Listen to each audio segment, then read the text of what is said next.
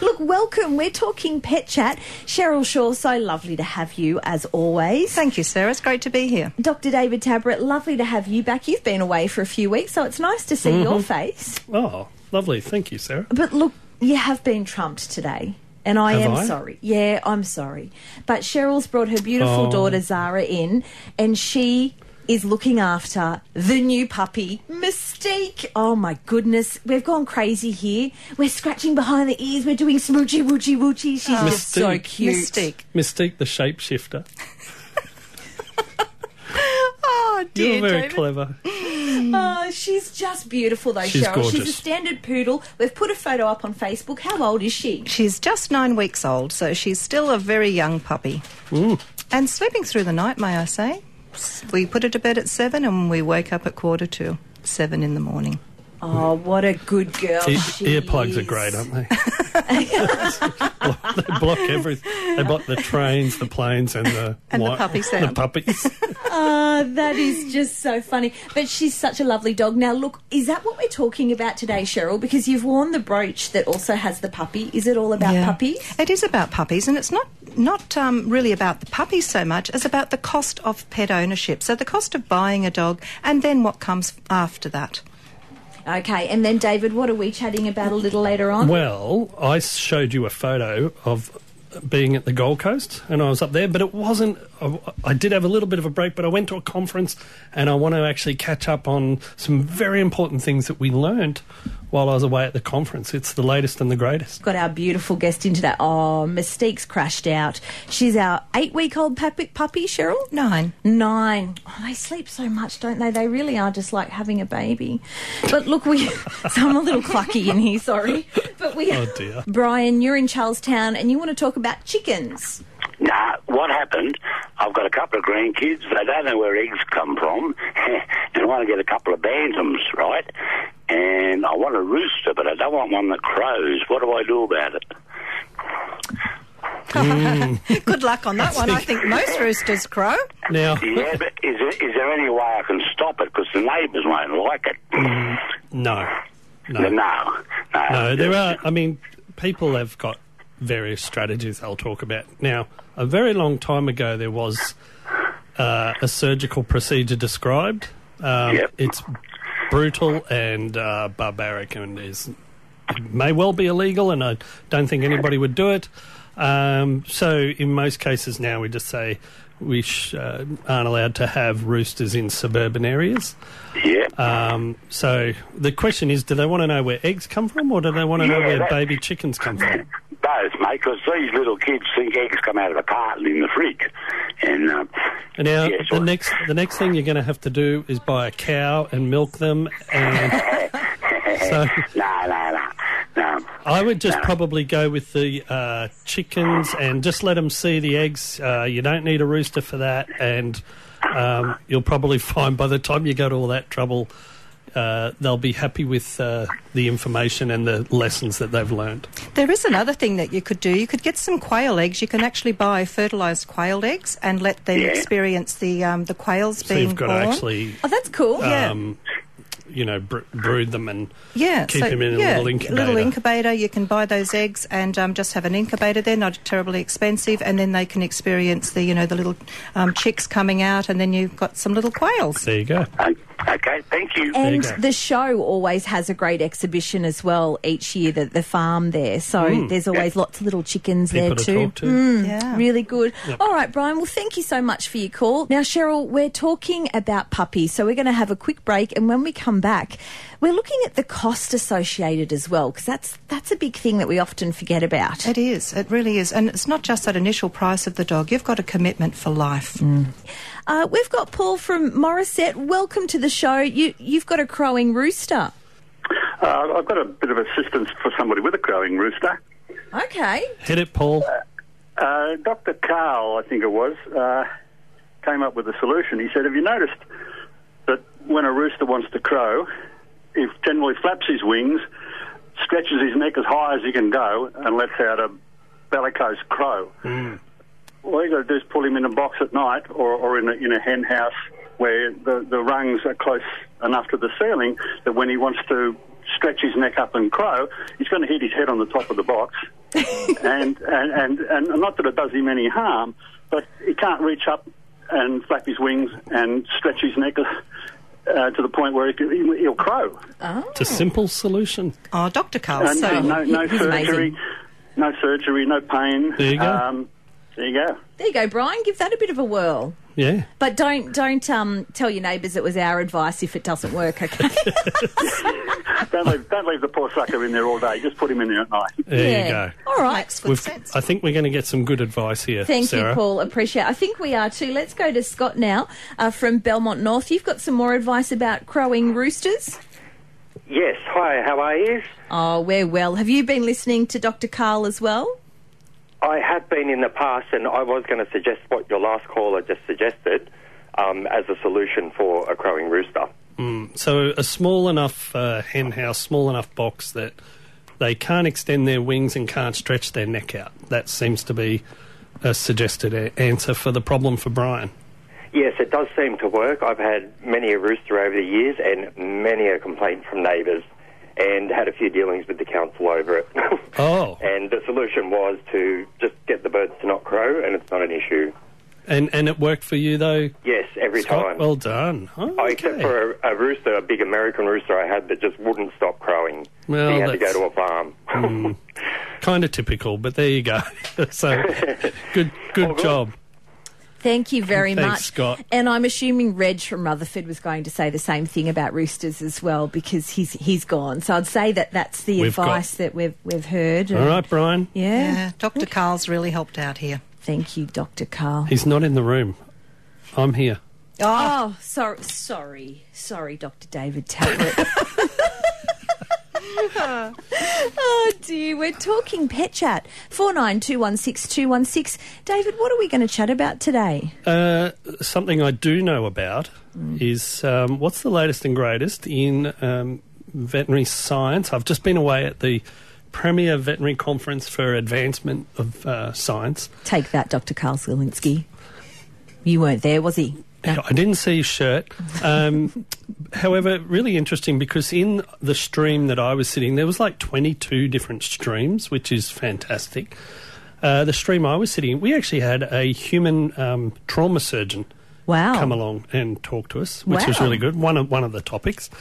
And that was on some of the aspects of when patients, like our veterinary patients, like human patients, undergo some degree of trauma, there are associated effects on blood clotting. And you might think, yeah, of course, you get trauma, blood clots, but it's actually the opposite. Sometimes your blood does not clot. And so this is a really interesting area because it's interesting to me because we start to see dogs after trauma because people actually recognise straight away. You know, if your dog's hit by a car, I think probably years ago, some people would have gone, well, he'd probably be all right. I'll, let him sit in the backyard or... See how he goes. And I think people are going, hang on a sec, we don't know what's going on inside. They know about things like ultrasound. Yes. They know about these. So they want to find out. And then we're starting to see these patients earlier, which means we get a chance to save their lives at a much earlier stage, which is great. But it also means we need to be ready to deal with these sort of problems. So I'm very pleased to enjoy those lectures. The other thing, Sarah, that was interesting was I was involved in teaching CPR to veterinary patients and actually not patients, to vets and vet nurses. And we trained up another 16 instructors this course. So all over Australia and New Zealand, we've now got more people out there being able to train veterinary staff in the correct methods of CPR. We don't have time on this show to actually go into why weren't we doing that before, but it is actually echoing what's happened in the human field is that there used to be 15, 20 different ways to do CPR, and now we follow guidelines which actually are most effective. And is that something that people at home can learn as well and administer if required? So there are certainly some aspects where I think we could improve the level of knowledge in the public about how to perform CPR. I think a lot of that training comes through, human CPR. Yeah. However, the reasons why dogs and cats have cardiac arrest or respiratory arrest versus why people have it are different. And so, for instance, you start to see the AEDs, the electrical defibrillators, in shopping centres, in service stations, in airports, train stations, that sort of thing. The mechanism of cardiac arrest in people being different means we can't really apply those techniques to dogs. And at the moment, we don't have a curriculum to teach people. We can certainly start that, and there is research happening to improve how we might roll that out. Yeah, that would definitely be interesting. Okay, we're going to chat now to Rick from Warners Bay. Rick, your question is, can you and when should you worm your chickens? That's right. Yes, I'm just wondering. I've got 5 chickens from my granddaughter's school, which are only a week old, and they're about 8 weeks old this week. I just wanted to know, can I worm them now, or should I have already done it, or what age will I sort of worm them?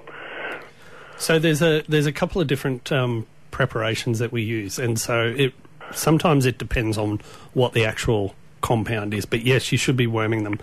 And the other advice with these guys is that you also need to get their faeces tested and look for parasites, because it's not just worms. We also need to worry about some intracellular parasites that they can get.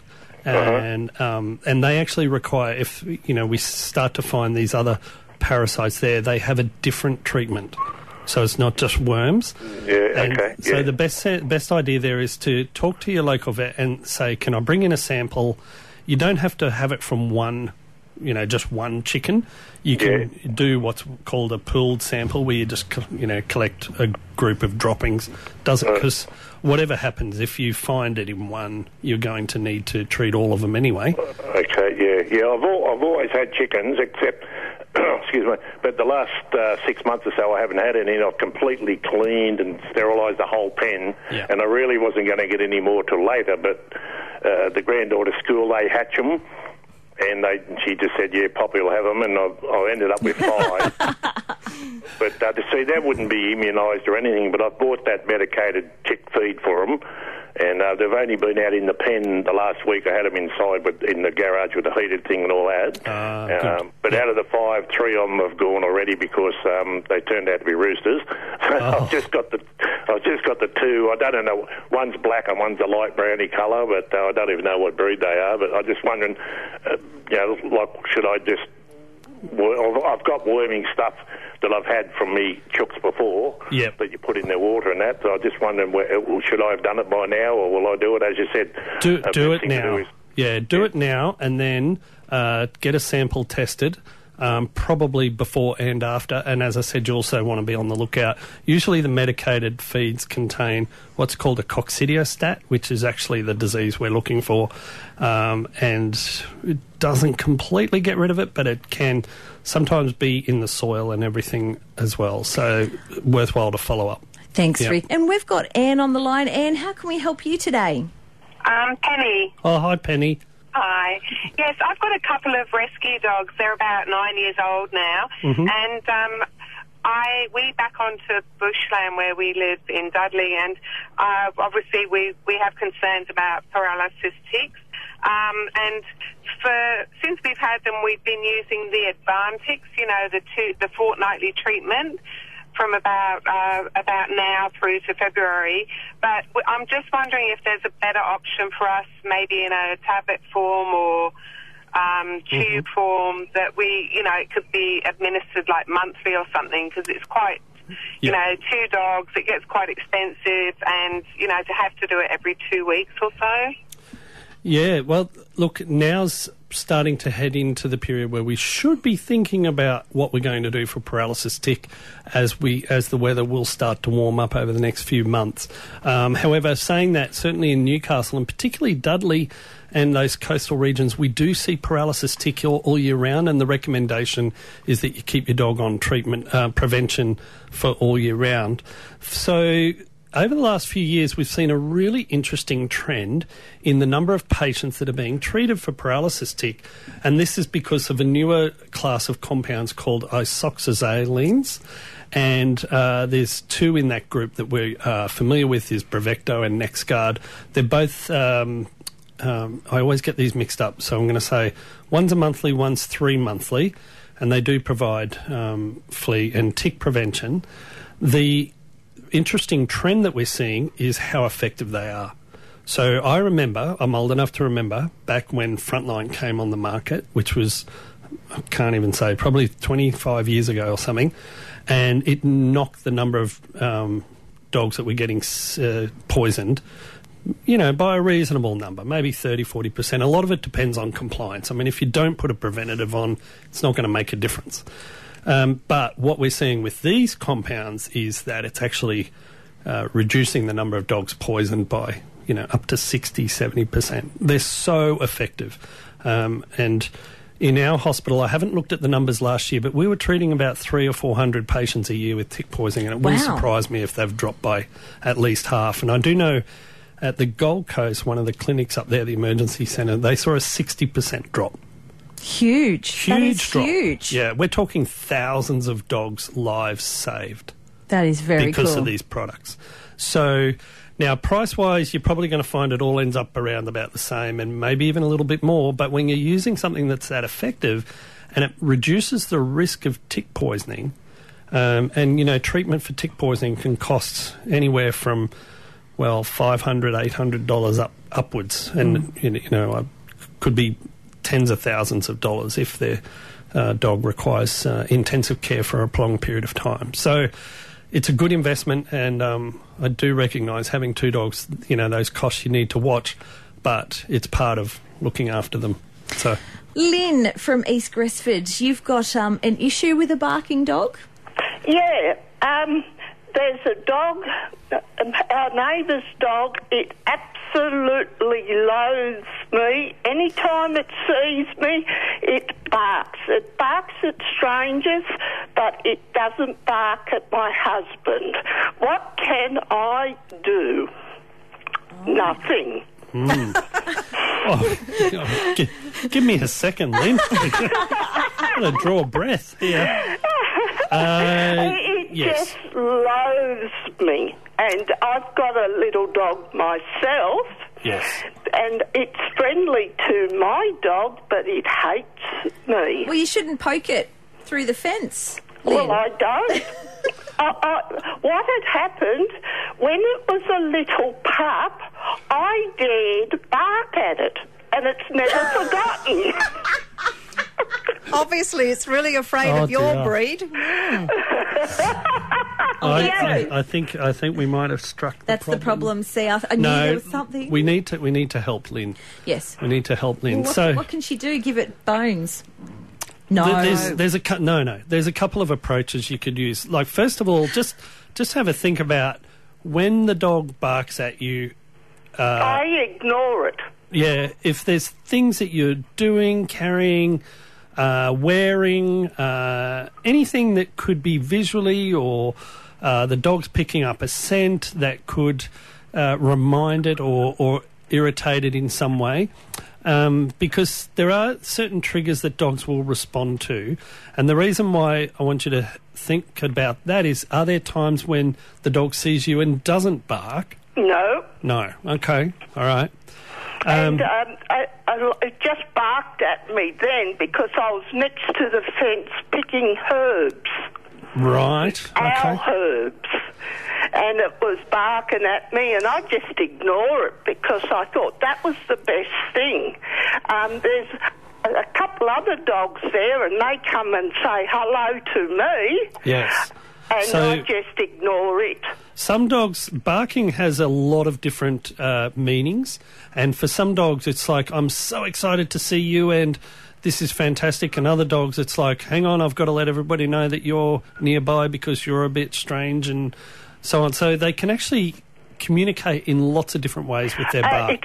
It's tried to bite me several times, so it loathes me. It loathes. Oh, well, it's I think Lynn's trying to steal the herbs.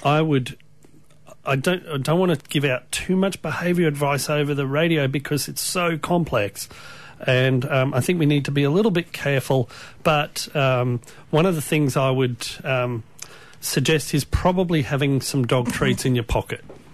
And because that way, you know, when he barks, I'm not going to suggest that you just simply hand it to him. I don't want you to get bitten, and I would need to actually see the dog and just find out how that relationship's working. But if the dog actually sees you and thinks, oh, there's a chance of a treat, he'll probably settle down.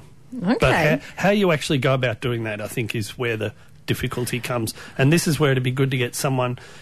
now, the problem is that it's a neighbour's dog. Yeah. What's the etiquette there? Do you need to check with the neighbours if you can give treats to the this dog? is the thing. It's like depends on the relationship and, you know, how far do you go. I wonder if Lynn's wearing a hat because my dog doesn't like hats. Well, it happens all the time, so I can't imagine a hat would do it. Yeah, okay. Well, it's an interesting one. 49216216. Some good advice there, though. I think, Lynn needs some doggy treats and... Yeah, and maybe speaking with the owner, they may be able to give some kibble to her that is part of the dog's diet. Yeah. And that way it might be something that they can work together with and try to get that, that puppy just to understand that, you know, Lynn isn't a problem to it. And if it doesn't work, Brian's got some roosters to get rid of. Sorry, it wasn't But Lynn, Brian, no more barking at the dog. That's probably scaring it a little bit. Yeah, don't bark at the dog. Yeah. Elizabeth in Branxton, how can we help you today? Hello, I was just listening to your show and heard the advice about NexGard and those type of things for chicks. And I've just got a bit of a question because I've got a couple of Chesapeake Bay Retrievers and I've been using NexGard on those for, ever since it came out, really. But there's some stuff that's come up, and a lot of this has come up on Facebook and what have you, as it does, and I never know what to take for real and what not. But apparently the American Federal Drug Administration is putting out warnings about, is it isoxazoline? I can't pronounce it. Isoxazolines? Mm? Yes, as causing neurological problems in some dogs. And I was wondering if you knew anything about that. Yeah. So in Australia we have... the Australian Pesticide and Veterinary Medicine Authority, who are the regulatory body. And so when we get any episodes of adverse drug reactions and so on, they get reported through those, and that's an independent regulatory body. It's very comprehensive, and all the manufacturers are required to submit reports that come through. So any instances of suspected or confirmed otherwise... drug reactions or any problems at all should go through those channels, and that becomes the official record. And that's actually what then the companies and the government are able to say, okay, look, this is a problem or it isn't a problem. Let's go back and look at the evidence. And so in America, the FDA, I'm not even sure if it's the FDA that does the veterinary products, but anyway, there are a lot... Over there, they're a lot more ready to put labels on things regarding any possible reaction. Now, I don't want to bring up a straw man argument, but I'll give you an example. So years and years ago, there's some arthritis medication came out, and the label in America was adjusted, and this is not a wives' tale or anything, it was adjusted because dogs actually were receiving this medication. They were feeling so much better. And there were instances where dogs who previously really couldn't run, they ran onto the road and got hit by a car. I'm sorry, I shouldn't laugh. No, and this is true. This was actually reported as being in the statistics as an adverse drug reaction. Okay. So now that's... I don't want to raise too many people's hackles, but there is a difference between Australia and the United States in this respect. So in Australia, then, the incidence of adverse drug reactions are reported through that. What we do know is that dogs with neurological disease, any medication should be used cautiously. Yep. And I think in these particular products... we need to also consider, you know, what other medications they're on, any other triggers and so on, and then make sure they're reported accurately. There hasn't been an upsurge in instances. I haven't seen over the last, however many years that the newer products, isoxazolines, are out. I cannot think of one dog that I've seen out of thousands and thousands that we've seen an adverse reaction. But they would occur for sure, because statistically they would just have to. And then the other thing is with neurological disease or seizures, there has been advice to say, look, if your dog is known to have seizures, probably best to, speak to your vet about what might be the safest product. Because we want to be a little bit cautious. But we would do that if we were putting them on any product. Okay? So the other thing I'd mention is literally thousands of dogs' lives saved. Oh, absolutely! Guarantee you that. I haven't stopped using it because even if there was a slight risk there, I thought the risk of tick is a lot worse than the risk of a neurological problem. So I've kept on using it. But it was all the information that has come up has been to do with the American Drug Administration. I've heard nothing from Australia. I was just wondering if there was any issues with it that I should be aware of. But that's great. You've answered my question very well. Thank you. The other thing is that in the United States is they don't have deadly ticks like we have in Australia. So when they talk about, it's too dangerous to put your dog on this medication or whatever, that's because there's nothing out there that's deadly that's going to kill your dog. In Australia, of course, and we're quite proud of our deadly venomous creatures, we do have the Ixodes holocyclus, the paralysis tick, and it will kill dogs if you do not use a prevention. All right, really good stuff. Thank you very much. Now, just before we go, we've got 3 dogs of the week this week. 2 of them go together. It's the super fun pair, Jack and Lily. They're bonded Labradors, but they must stay together and be adopted to their new home as a set. Jack is 4 years old, full of love, easygoing. Lily is 3 years old and super intelligent. And Lily adores Jack, can't live without him. They've lived together since Jack was a puppy. Jack is a little overweight. Labradors love their food, so that's something you will need to, work on. But you've got to check out their picture. We've got a chocolate and a black lab, just beautiful. And our other dog of the week is Amira. Amira is a 3-month-old Mastiff Cross puppy. She's a beautiful girl, very laid back, loves cuddles and playtime, and has been very well socialised with other puppies and gets along with everyone she meets. If you want more details, head to our website, 2NURFM.com. I think that's all we've got time for today. Cheryl Shaw, Dr. David Tabrett, thank you both so much. Thank you. Zara, thank you for coming in and bringing in the beautiful Mystique, who is sound asleep. She's blended in. She's been a dream dog. She's blended in with the furniture. She really has. Thanks for listening to this podcast from 2NURFM at the University of Newcastle. Topics range from gardening to health, well-being, pet care, finance, business and travel. You'll find them all at 2NURFM.com.